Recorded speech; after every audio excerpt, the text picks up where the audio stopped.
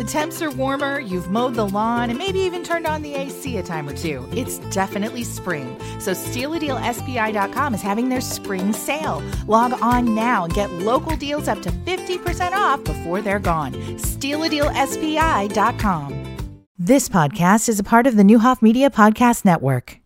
Sam Cahnman texted me. He is in Munich, Germany, where they putting up memorial plaques at houses of his grandparents and great aunt and uncle who were kicked out by the Nazis and then subsequently killed. The mayor of Munich will be there. Sam, good morning to you. How are you? Good morning. I'm doing fantastic. It's a beautiful day here in Munich, Germany. Tell me how you became involved, or did they get a hold of you, or did you hear about the project of your relatives' homes?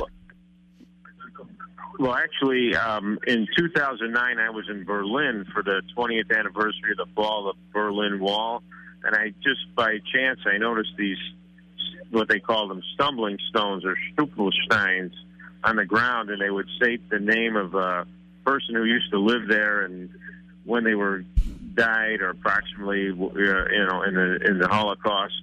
And I thought this would be something that would be good to have at the houses where my grandparents lived and my father lived in Munich. But I really didn't do anything. It was my niece who they started in Munich. They didn't do this. They outlawed these tumbled stones. They thought they were disrespectful because people could walk on them. So they started a different program in 2018 with plaques, memorial plaques on the walls of the buildings where the Holocaust victims lived. And then it got slowed down because of COVID, and then it started up recently. And so today, the city of Munich is erecting these plaques at both, like you said, the home of my great uncle and aunt, Max and Clementine Kramer, and then at my paternal grandparents, Sigvard and Hedwig Schulein. And actually was here in 1973 in Munich as a guest student, and I saw my grandparents' house at that time. Sam, is the house still there, evidently? Are there people occupying the house as we speak? Well, actually, at the where my grandparents lived at Sophie Stella Strasse 12, it was up and it was destroyed partially in the war, but it was still standing in 1973. But now, since then, it's been torn down and a new house is built. But interestingly, the people who live at the house wanted to participate in the dedication ceremony, and they're going to be making a speech or saying some words at the dedication ceremony later this afternoon. And I found out what happened was the Nazi government told my grandparents, they said, you have to sell the house. It was like, you don't sell the house or sign it over, you'll be killed. So they signed it over for a way under market value, and then most of the sales price was taken away in taxes. So it was really legally there's a deed that says it was transferred to the German military, but in fact it was stolen. Sam, how old was your father when he lived in this residence? And did he, I don't know how old you were when your father passed, did he talk much about it? He didn't really talk too much about it, but he was about 23, I think, when he immigrated to the United States. And the reason he came, he was the first one. He was one of 6 children, and he was the first one to come to the United States of the kids.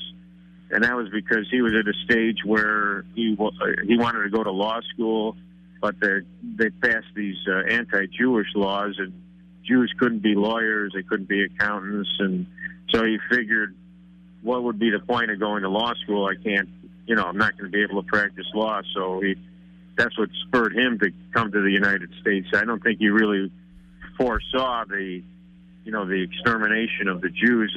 I think it was for more economic reasons that he came over. But in 1973, when I was here as a guest student, I was here with my father's older brother, Werner Cahnman, my uncle, who was a guest professor at that semester at the University of Munich. And he actually took me to the house and showed it to me.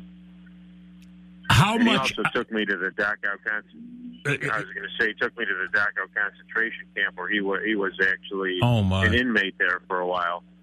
How much after? I mean, both your parents and your your grandparents and aunt and uncle, they were all murdered by the Nazis. They were killed. Well, what happened? Yeah, my grandfather died. They were just before they were going to transport them all to the east. He died of stomach cancer, but my grandmother was transported to the east to Poland, a concentration camp in Poland in 1942, and she died shortly thereafter. We're not even sure how she died. A lot of people, when they got out of the trains, they were just shot down.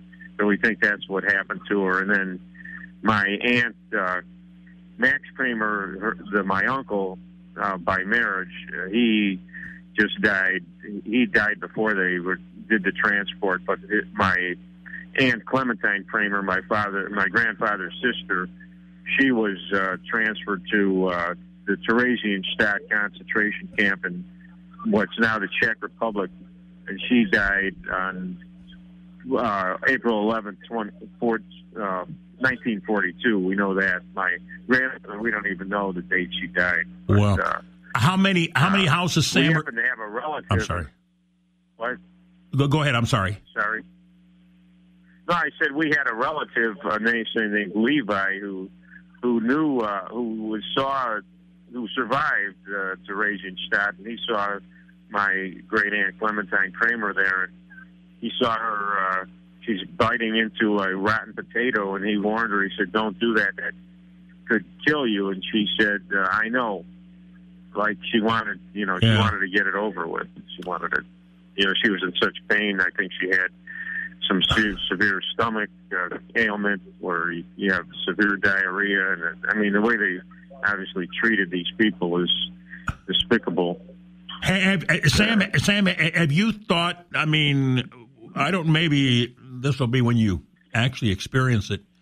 Have you thought how you're going to handle this very, very touching, moving moment when they talk about your family and put these plaques on those houses? What do you think, as you go, what do you think is going to go through your mind? Well, what could have been, I never knew any of my grandparents. I mean, my mother's parents had nothing to do with it. She was from Chicago, so that had nothing to do with this. But my father's parents, very likely, my father and his siblings tried to get a visa from the United States to get the parents out of Germany, but they could never get anywhere. So I'll be thinking about, what it would have been like to know them. And I actually did witness one of these plaque ceremonies yesterday. The cantor, the singer for the main chief synagogue in Munich, he also was killed in the Holocaust. They had a ceremony for putting up a plaque for him by the synagogue, and his descendants. He actually has some great-grandchildren that live in Alton, Illinois.